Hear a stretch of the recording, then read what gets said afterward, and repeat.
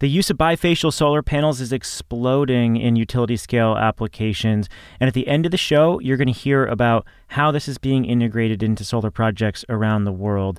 Nextracker is our supporter of the show. They're building connected power plants of the future by integrating new solar technologies like bifacial panels, storage, and advanced control software. At the end of the show, we're going to tell you about some important tech trends in solar, including bifacial, with Nextracker CEO and industry veteran Dan Sugar, so stay tuned. We're also brought to you by Trina Solar, a global leader in PV modules and smart energy solutions. With decades of industry recognition and awards, Trina is committed to delivering reliable and fully bankable solar technology around the world. It even has its state key laboratory of PV science and technology, where scientists work to break new solar cell efficiency records year after year. Learn more at trinasolar.com/US. S&C Electric is also a supporter of the show. New technologies are unlocking innovative ways to solve power-related challenges, and not all of them are wired. S&C Electric is a leader in non-wires alternatives like microgrids that can provide more sustainable, resilient, and economic ways to deliver power.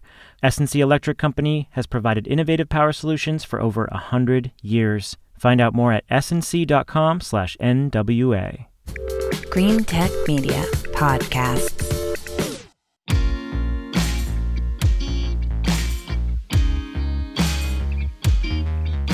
This is The Interchange from Green Tech Media.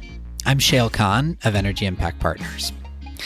So, as of this recording, the S&P 500 stock index is up 13% so far this year in 2020.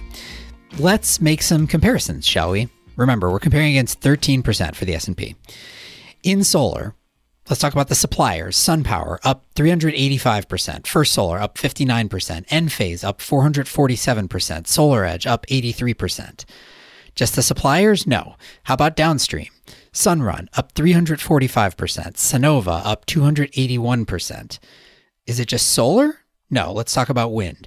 Vestas up 95%, Siemens Gamesa up 82%. Is it just solar and wind? No. Let's talk about fuel cells. Bloom up 235%, Plug Power up 778%, Ballard Power up 142%. And of course, all of that is to say nothing of Tesla, which is up a whopping 634% so far this year, off of what was already a pretty ridiculous market cap, or to say anything of all of the bevy of new electric vehicle SPACs, which are suddenly public companies, and all of which have been trading up since their SPACs, since the company went public. So needless to say, 2020 has been a great year for quote unquote climate-oriented public companies. Even beyond the SPAC mania, virtually across the board, as far as I can tell, almost every clean energy or climate company has dramatically outperformed market indices, and almost all of them now have record high equity value. So what's going on here? And more importantly, I think, what might it mean for the next generation of climate technology companies? Well, Jim Cramer from Mad Money was unavailable, so I brought you the next best thing.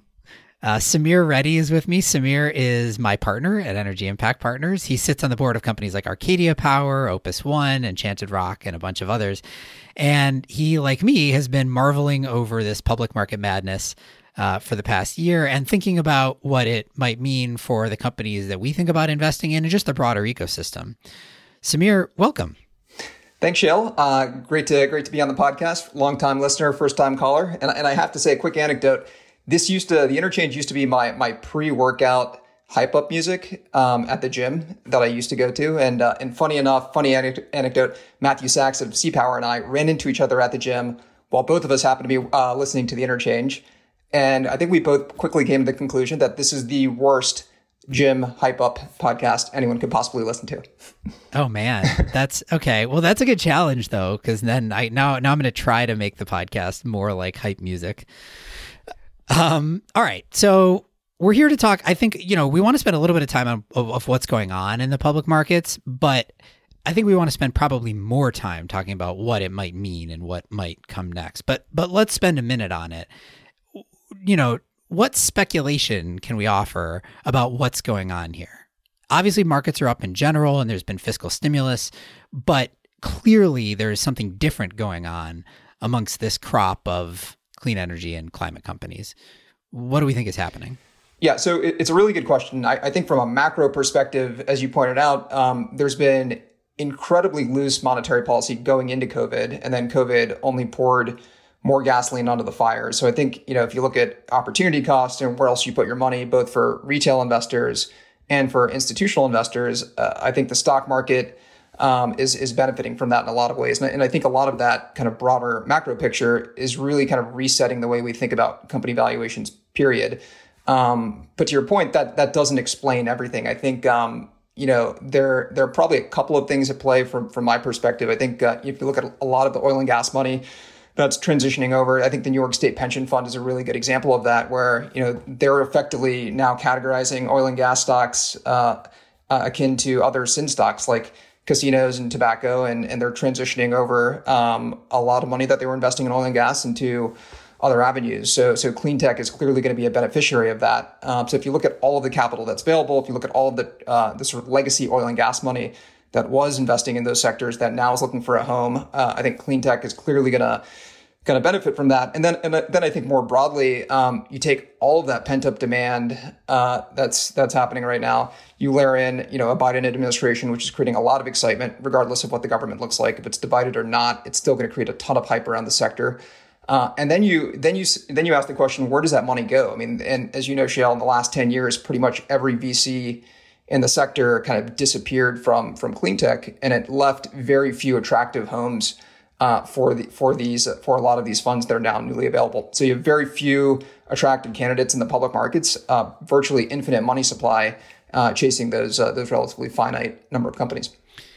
Yeah, you alluded to a couple of things that I think are interesting. One is the sort of scarcity value. In every one of those categories that I mentioned, there aren't that many other companies that you can point to. So if you want to bet on residential solar, especially with Sunrun having bought Vivint, right, you've got Sunrun and Sunnova, and then there's a bunch of sort of around the periphery. It's similar in most of these sectors. There aren't that many. So there is some scarcity value if you really like the sector. Another thing you alluded to, which I think is we should talk about because I think it may be a myth that can be dispelled a little bit, is we saw this a lot with so when Nikola went public via SPAC, then the stock ran up like crazy. And so there's a lot of speculation about Robinhood retail investors, right? And the idea was maybe it's just, dumb money, like the type of people who were investing in Teslas, it was running up the stock price. And it's all us, like you and I with our retail Robinhood accounts driving up these stock prices. Do we have any sense of the degree to which that is true or untrue more broadly across the sector? It's a good question. I think more broadly, I guess, beyond the sector in which we operate, I think retail investing is up. I think, Bank of America recently came out and stated it was up something like, 5% from 15% last year to something like 20% this year. So there is an uptick, and especially in option investing. So I think there's been a record amount of investing in call options by retail investors, but I still don't think that explains, nearly enough of the story. There's so much institutional money that's really driving demand here. And we've seen it from announcements from, like we talked about, the New York State Pension Fund to BlackRock, major fund managers, Fidelity are making huge bets across ESG. And I think it's that scarcity value that you talked about. That's the real driver here. Right. So, there's only, I think, a certain degree to which we're going to be able to speculate on why this is exactly. And I think you listed probably most of the important reasons, but regardless of why it is happening. And we now find ourselves in a situation where, to the extent that there are climate oriented companies, and by the way, it's not just clean energy. I didn't even mention, the sort of fake meat companies and others that are related, but to the extent that these companies are public, they are performing generally extraordinarily well as a class. So I think the more important question for us is, what does this mean? What does it mean for the companies themselves? And then what does that mean as it flows downstream into earlier stage companies and technologies that are still trying to reach that point? So let's start with at the high level. If you're one of these companies, I listed, 10 of them, but there are more. If you're one of these companies and all of a sudden, over the course of 9 months in 2020, you're worth 3 times as much as you were in the public markets at the beginning of the year, what does that mean in terms of your strategic thinking? Like, what might you do that you might not do otherwise? That's a really good question. I mean, I think from a macro perspective, you sort of first have to, if you're the CEO or management of that company, you first have to ask the question, what's fundamentally changed in my business to warrant this massive valuation? So if you look at all the cloud companies, for example, we can clearly point to, the way that that enterprises are now consuming software is just fundamentally different pre and post COVID. I think for a lot of these other companies, I don't think that's necessarily the case. So I think a lot of the companies you mentioned are going to have a really interesting dilemma on their hands where they're still operating within the same markets. I'm not sure that the underlying markets are massive beneficiaries in any way from anything that's happened recently from a fundamental perspective. So they're going to have to come up with new and creative ways to grow. So I think that's potentially good and bad. I think in some ways, for the first time ever, a lot of the companies you mentioned, Jill, have always been sort of vying for survival. I mean, even Tesla, which is our crown jewel, there were points in its public history where folks wondered if they would still be around. And now all of these companies have an amazing war chest, an amazing currency to go out and spend aggressively. So I'd expect us to see, much more aggressive pursuit from an M&A perspective. For the first time, they have such a strong currency that they can virtually make any acquisition accretive to their stock. And I think that's actually the expectation and the only way they're going to hit these lofty growth ambitions. And then, you and I have talked about a lot of the ways that this can benefit our sector from acquisition of talent. So you can spend less efficiently on talent, the same way Google and Amazon and Microsoft think about acquiring incredible talent to come work on a lot of their key initiatives.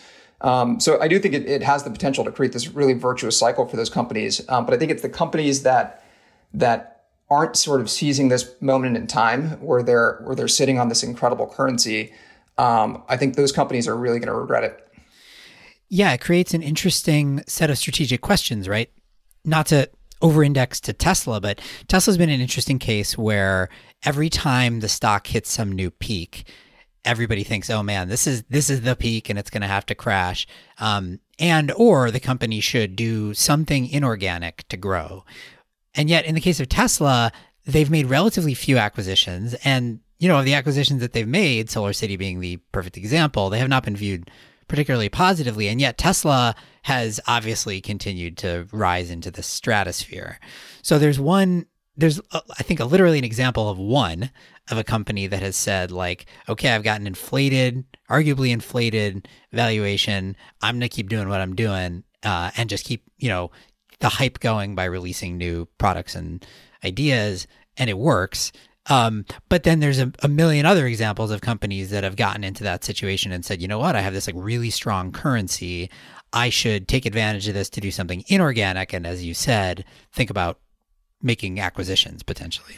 Yeah, no, that's such a good point, Shale. I mean, I think it's easy for me to say, oh, they should just go scoop up a bunch of companies and, integrate it into their business and problem solve. But I think a lot of the companies you mentioned and most companies in our sector, they just don't have a culture of M&A. They just haven't been able to do it before because, they didn't have the currency and because of just some of the fundamental challenges that a lot of them faced historically. So I do think, you looked at companies like Cisco or Salesforce or Amazon, Google. I mean, those companies have M&A machines where they can make 20, 25 acquisitions a year and then seamlessly integrate it or not integrate it into their core business. And I do think that's a bit of a skill set that a lot of these new clean tech incumbents are going to have to start to develop over time.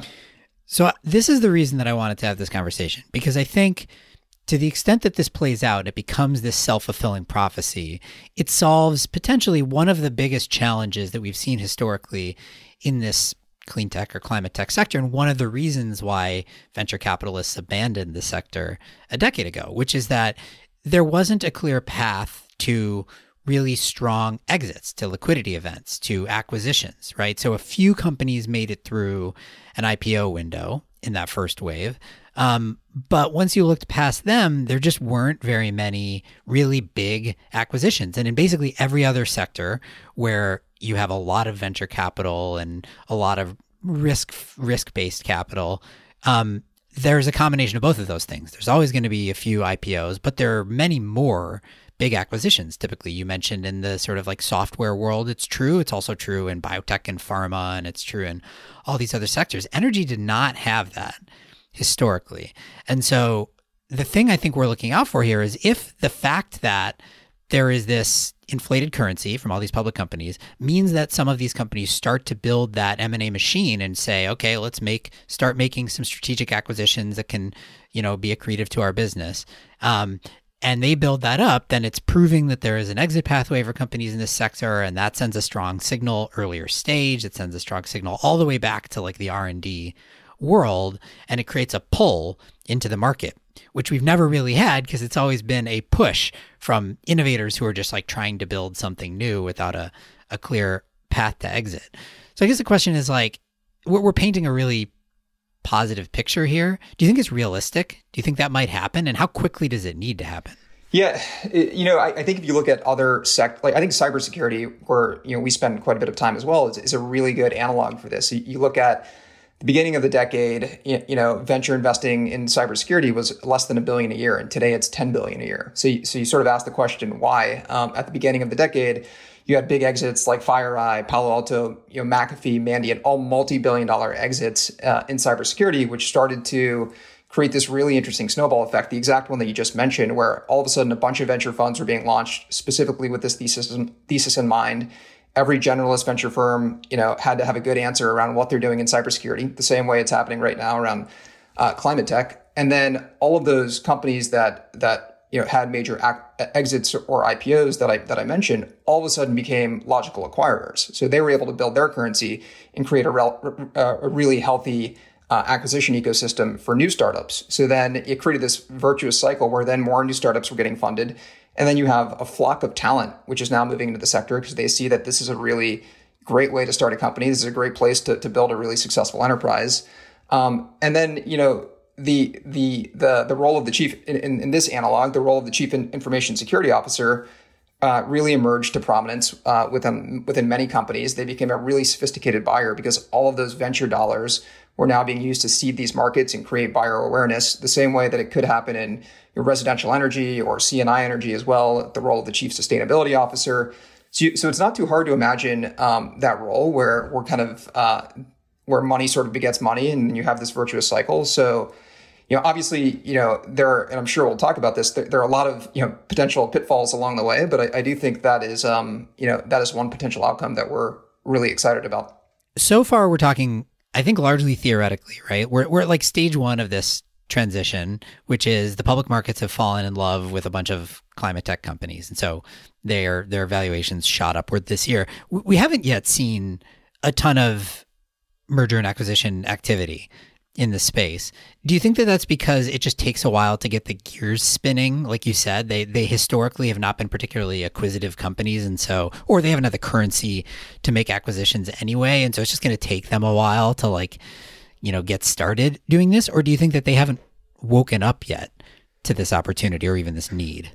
I think at the very preamble of this episode, you sort of talked about how quickly these share prices accelerated. So we're talking about 4 or 5x type share price multiples in just 3 to 6 months, and that's not a lot of time to really develop an M&A strategy. So I think it's sort of the share price currency in these new lofty expectations for many of these companies, lofty growth expectations, which is now necessitating an M&A strategy for many companies who might not have had a clear M&A strategy previously. So I think there's a little bit of catching up to do where the M&A strategy has to catch up to their stock price.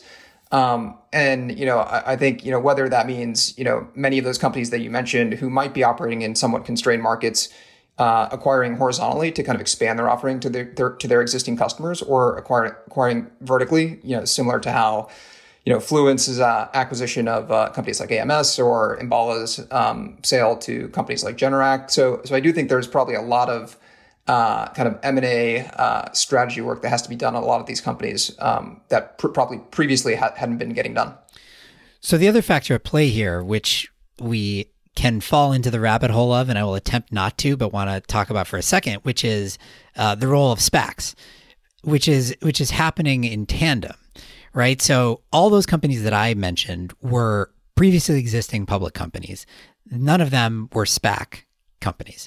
But in addition to the companies that I mentioned, we now have a dozen or so climate tech, energy, and mobility related SPAC candidates, some of which have actually closed their mergers, all of which are trading up. at this point. So further indications of the market interest. But the other thing that the SPAC does is it provides an alternative pathway to the public markets for private companies that don't see an attractive acquisition offer on the table. And what we've been seeing so far with the SPACs that have occurred is that the valuations that these companies are getting in the public markets via the SPAC and then afterwards, as the stock starts to trade, is, I guess I would say, surprisingly high, and certainly higher than what they have been seeing in the private markets, which is what makes the SPAC attractive to the prior investors. How do you think that sort of new lane on this highway plays into this entire dynamic? Does it support the virtuous cycle, or does it put a halt to it? Yeah, I mean, on the one end, and by the way, congratulations for waiting at least 15 minutes to bring up SPACs. I think that's an achievement in itself. I do think I said it before. I've been trying very hard not to. It kind of goes back to your previous question around why it's taken so long for M&A to transpire in this sector, and it's because there's never been that sense of urgency. Because what other home were these companies going to find other than M&A? And now SPACs all of a sudden have emerged, and they've created this really interesting opportunity for companies to get big really quickly. And that's creating a lot of competitive tension. It's creating a significant urgency for a lot of these strategics to move quickly, because now for the first time, there's a very credible alternative that in many ways is a more attractive alternative. The company gets to remain independent. They can get to a level of scale, and which matters a lot in this sector, where having credibility with buyers, if you want to sell to folks like Microsoft and Apple and Amazon, matters a lot. So overall, I think SPACs are only going to create more competitive tension and probably more of an impetus for a lot of these big incumbents in our sector to move more quickly, not less quickly. Plenty more coming up with Shail and Samir. First, a word about our supporters of the show. Thank you to Trina Solar for supporting the interchange. Utility-scale solar is poised for major growth in the coming years. As the next major step forward for the solar industry, Trina Solar introduced the Trina Pro utility solution to make things easier for project developers and EPCs. Trina Pro combines Tier 1 modules, state-of-the-art trackers, and industry-leading inverters for one customized smart solution that improves energy gains while lowering the levelized cost of energy. The first all-in-one solar solution of its kind, Trina Pro increases project reliability, optimizes installation, and ensures overall project value. Visit trinasolar.com/US to contact Trina or download the free Trina Pro Solution Guidebook and learn more about the benefits of the all-in-one Trina Pro utility solution. We're also supported by S&C Electric Company. Power-related challenges and opportunities are becoming way more complex. Reliability concerns, rising energy costs, cybersecurity risks, they can all jeopardize operations. Solving challenges requires careful consideration before making major investments. If you're a utility or commercial enterprise today, you're faced with a critical decision. Select a conventional wired approach or respond in a non-conventional way. And even with dedicated resources, arriving at that conclusion can be uncertain, it can be time-consuming. Well, you can evaluate these big decisions more efficiently and with more confidence by working with an experienced integrator like S&C Electric Company. S&C will be with you every step of the way, thoroughly working through your challenges and reviewing your energy needs to offer an expanded set of options developed specifically for you. Learn more at snc.com/NWA.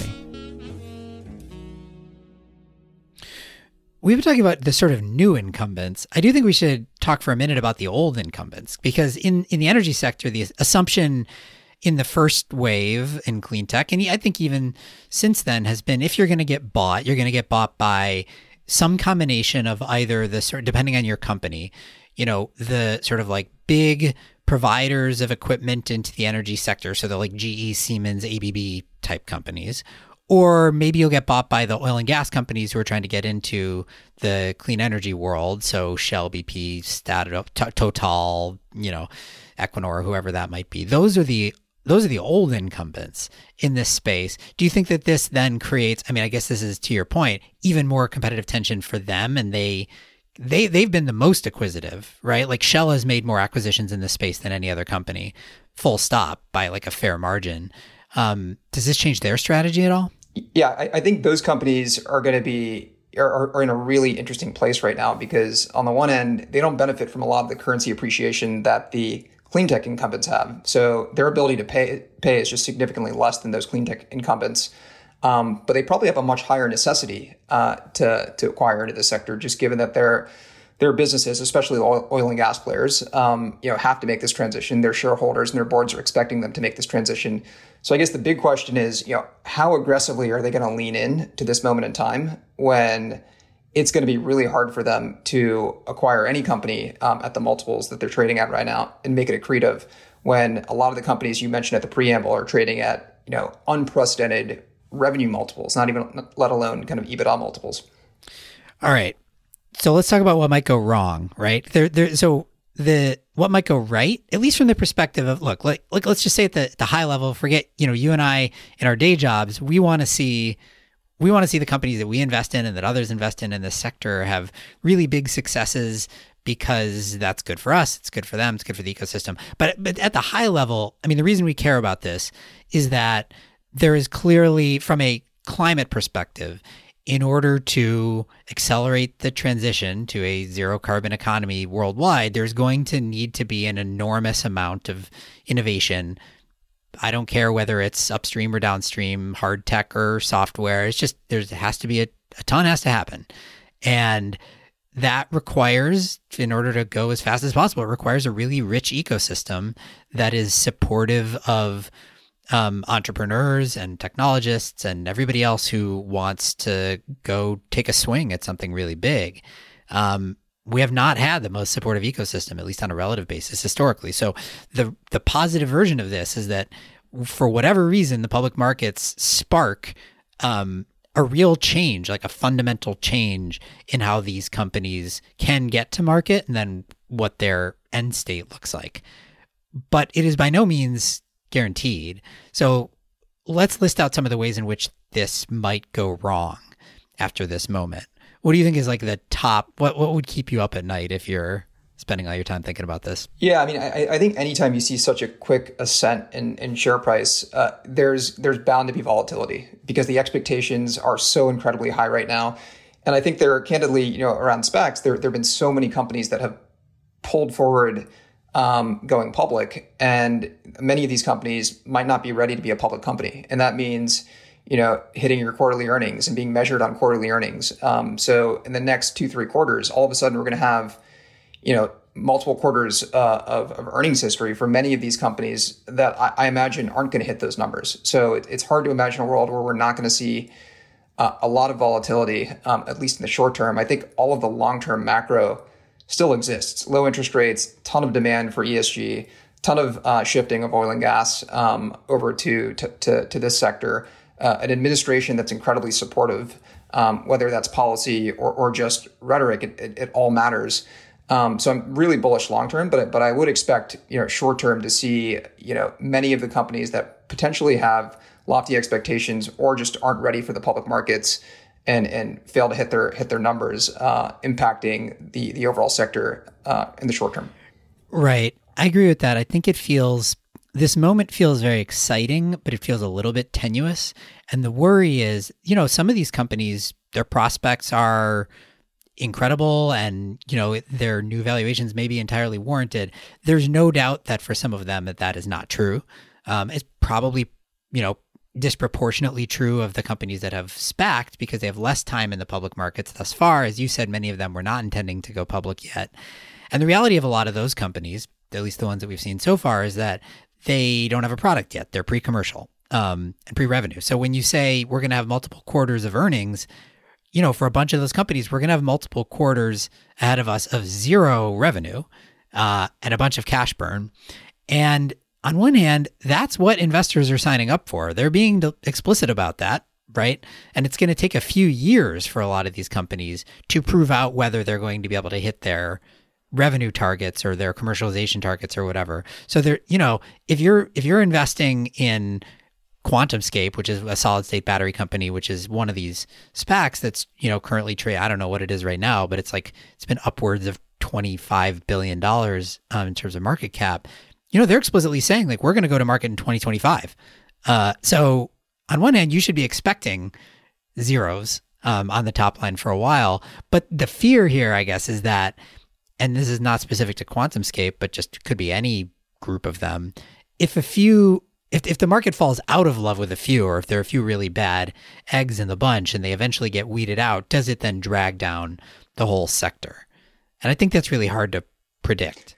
Yeah, no, it's a great point. I mean, obviously, for companies that have to be in the market, consistently raising public equity, I think that is, that's a risk. I think there's another side of the coin there, though, where companies that would have otherwise been challenged now have this war chest, where that war chest sort of makes their company's vision and realization a self-fulfilling prophecy. You take companies like ChargePoint now, which is sitting on a mountain of cash. And it's not hard to imagine a scenario where they're quickly going to become the market leader and can sort of create this flywheel around EV adoption by building out kind of nationwide infrastructure. That's a good point, and something that I think, folks who are involved in this sector will know it, but I think often flies under the radar here, which is whether in the case of a traditional IPO or in the case of a SPAC, the purpose of it is to raise a bunch of capital. Right. And so in the SPAC, for example, typically the SPAC itself, the entity that makes the acquisition, has capital that it raised in the process of going public. But then in addition, usually there's something called a PIPE that delivers additional capital. So all these companies that are SPACing, they come out the other side of it with basically always hundreds of millions of dollars, sometimes up to close to $1 billion on their balance sheet. So they get a bunch of runway to prove out whether this thing will work or not. Yeah, no, absolutely. And I know you and I have deliberated a lot in terms of the lessons learned from Clean Tech 1.0. And while there are some really good takeaways from a lot of those failures, one consistent theme with many of the failures is the companies just ran out of time, they ran out of cash. And SPACs and the public markets acceptance now gives them both. So that's what I'm super excited about. I think if this environment existed, 10 years ago, I do wonder how many of those companies would have made it and would have had an incredible impact on our sector. All right. So potential pitfall number one is just like the market's turn basically on these companies, whether warranted or not, and valuations come back down to earth and maybe even worse. And this whole thing kind of fizzles. What else could go wrong? Yeah, I think the excitement itself and having a big stock currency isn't enough on its own. I think you need a market with underlying fundamentals. And I do think the fundamentals are there, but I think the market is pricing in the fundamentals getting much stronger over the next several years. So things like, the Biden administration and what they might be able to accomplish, things like just broader awareness around climate change. We're going to have an administration for the first time that's going to be pounding the table on climate change from a market perception perspective, whether you're a residential energy customer or you're a C&I customer, that matters. That matters for in terms of customer acquisition. It matters in terms of creating that flywheel effect around new product adoption. So I think things like that have to actually happen. And then I think sort of what we talked about, companies like QuantumScape or ChargePoint, these companies that are building really critical infrastructure that's going to enable a lot of other companies to build picks and shovels around it. I think that needs to happen as well for this ecosystem to really make it. The one other thing, I guess, and this maybe is like a way that the first risk could play out, in that this is a way for some bad companies to end up being public, or not bad companies, but like companies that aren't ready yet anyway, to be public, is that the supply-demand balance here is sort of funky. In that you now have, let's just assume all these public companies that have inflated stock prices start to get more interested in acquisitions. Let's assume that simultaneously the older incumbents, be it the technology companies, oil and gas companies, whoever, they feel the increasing need as well and recognize that they have to make this transition. And then in addition to that, there are another, 20 plus SPACs that have not yet found a target, and so are out there hunting, trying to find companies that there aren't that many, because this whole flywheel that you just described kind of just started. So there's a lot of scarcity value. Like if you're a SPAC, right, and we've seen this certainly with our portfolio, I'm sure everybody has. If you're a clean energy or a climate tech company with like a strong, credible growth story in this market, and good prospects, there are SPACs knocking down your door. There's like no question about that. In addition to what may be upcoming M&A interest and all this other stuff. And so the worry is that if that's good if you're one of those companies, and it will foster more interest in earlier stage innovation, but do we worry that then, because the supply-demand balance is wrong in that it is a seller's market, we end up with some rotten apples somewhere in there? And how much does that poison the well for everybody else? Yeah, it's a good point. I mean, and I think it's sort of inevitable. I think anytime you have this many companies going public this quickly, you're bound to have some fallout, especially given how early stage many of these companies are going public. I think what the market is telling us, though, to some extent, is they view climate tech as a long-term bet. Especially a lot of the institutional investors that are backing these pipes. These aren't dumb investors. I think these are investors that have long-term liabilities and they're looking for long-term assets to match up with those liabilities, and they're bullish on the long-term fundamentals of climate. So I do think I think the market overall and a lot of the retail investor base is going to be volatile, but I do think the institutional money that's moving into this sector is here to stay. And I think we're already seeing the snowball effect that has in terms of institutional LPs that are investing in private equity funds and venture capital funds and pushing them in this direction. And those funds have an 8 to 10 year life, all the way to the public markets. I think there's a lot of capital that's already made their bet over the next decade that's not going anywhere. All right. So what are we watching out for then? Let's just say over the next year. What are the signposts of whether we see the flywheel spinning or not, or, what direction we're heading in, I guess, in general? Yeah, I mean, a couple just off the top of my head. So, obviously M&A is going to be, I'm pretty sure it's going to happen and we're going to see more of it. I think the question is, how aggressive do buyers get?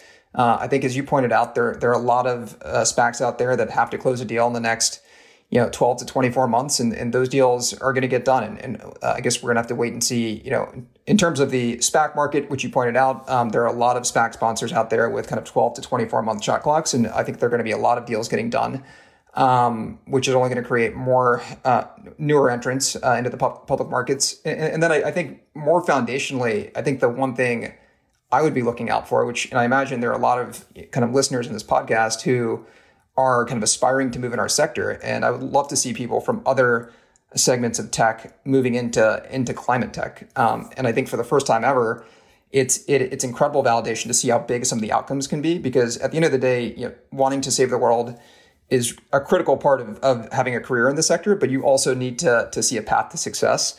And I think what the public markets are doing is it's showing a lot of folks who want to save the world that might work in media or tech or telecom or whatever. It's inspiring them to also move into the sector and start companies in the sector. Samir Reddy is one of my partners at Energy Impact Partners. He is, as I'm sure you can tell, deeply insightful about this space and one of the best investors in it.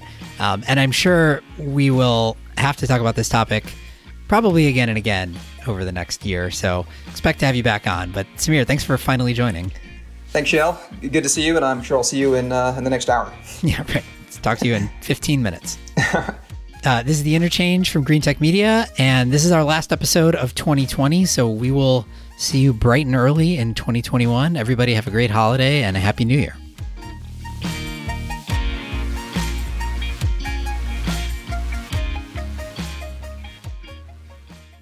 And now for some bonus content. We're closing out the show with a segment on the future of solar power plants brought to you by our supporter, Nextracker. And we're talking to this guy. So I've always been a bifacial guy, junkie. That's Dan Sugar, the CEO of Nextracker. Dan's been a solar pioneer since the 90s. Bifacial solar panels produce electricity on both sides by exposing the back of cells. They can boost output by 30% on a reflective surface. Dan was exposed to them back in 1991. It's one of these things that's like conceptually simple, but it's also poorly understood. To harness the true potential of bifacial panels, Nextracker set up a state-of-the-art testing site in Fremont, California. 500 technicians have been certified there. It's where rapid prototypes for trackers come out of manufacturing and go into the field. It's also a operating power plant that powers our facility, and we have a world-class bifacial test facility there. We have 18 systems running in parallel with utility-grade metering, and we were able to empirically validate and also compare how different configurations of trackers and solar panels result in more yield. And what are we talking about in terms of improvements to yield using a tracker made for bifacial panels and today's bifacial panels? The gain with bifacial is heavily a function of, a couple major parameters. The largest of which is the reflection or albedo on the site, and then the spacing between the panels and the meteorological conditions it's the project's located, and a few other secondary factors. Basically, when you add bifacial panels, you can reduce slightly the DC ratio, put less trackers, less modules, and so forth, and get the same amount of energy or even more than you could otherwise if you're in a space-constrained site. Bifacial modules are exploding in popularity. As wafers and cells got thinner, it made more sense to open up the back of the module. But it only makes sense to use panels if you can install and configure them properly, which is exactly what Nextracker does.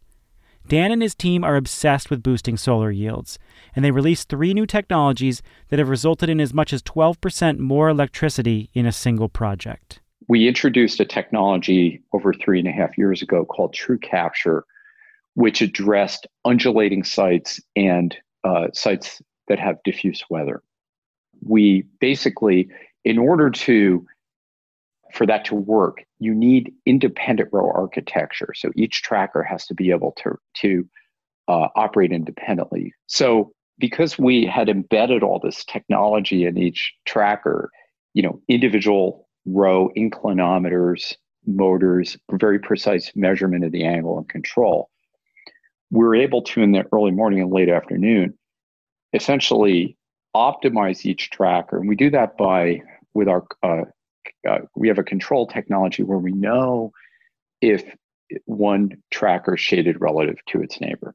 Then there's NX Navigator. This is a control system that allows plant operators to precisely track every parameter of a solar project in real time, schedule maintenance, and command trackers during extreme weather events. The third innovation relates to what we mentioned earlier, optimizing the tracker for bifacial panels. If you look at a Nextracker system, our one portrait tracker, you'll see there are 8 or 9 solar panels that are suspended between the foundations and the bearings in particular, and that the panels are elevated significantly over the tubes, which are possible because we have this balanced architecture. What that means is there's more light on the back of the panels, and that light is uniform over the entire string. And so compared to other one portrait designs, it can produce up to 1 to 2% more energy. So when you add all these things up, you have the normal tracker gain that you would expect over a fixed system. We've got the higher rotation angle. You have the higher true capture gain, and you have the higher bifacial gain, and all those things are additive. Dan, the self-proclaimed bifacial junkie, is obsessed with improving performance. We keep updating. We have a smart system that keeps getting smarter. We're kind of updating it like Tesla keeps updating a car. It keeps becoming a better car. We want our power plant, our owners, to receive the benefits of these smarter designs as we go. I actually look out my window at this test facility, and I'm just thinking all the time about, the inventions our team's fielding out there, and, how we can get, squeeze more energy out of these solar power systems to lower costs and bring value to customers. Again, that's Dan Sugar, the CEO of Nextracker. If you want to work with a team of people as obsessed with yields as Dan, go to nextracker.com. There you can find out more about how the company is advancing the connected power plant of the future with smart trackers across the world. In an upcoming episode, we're going to hear from Dan about how to protect solar power plants from extreme weather. Thanks a lot for listening.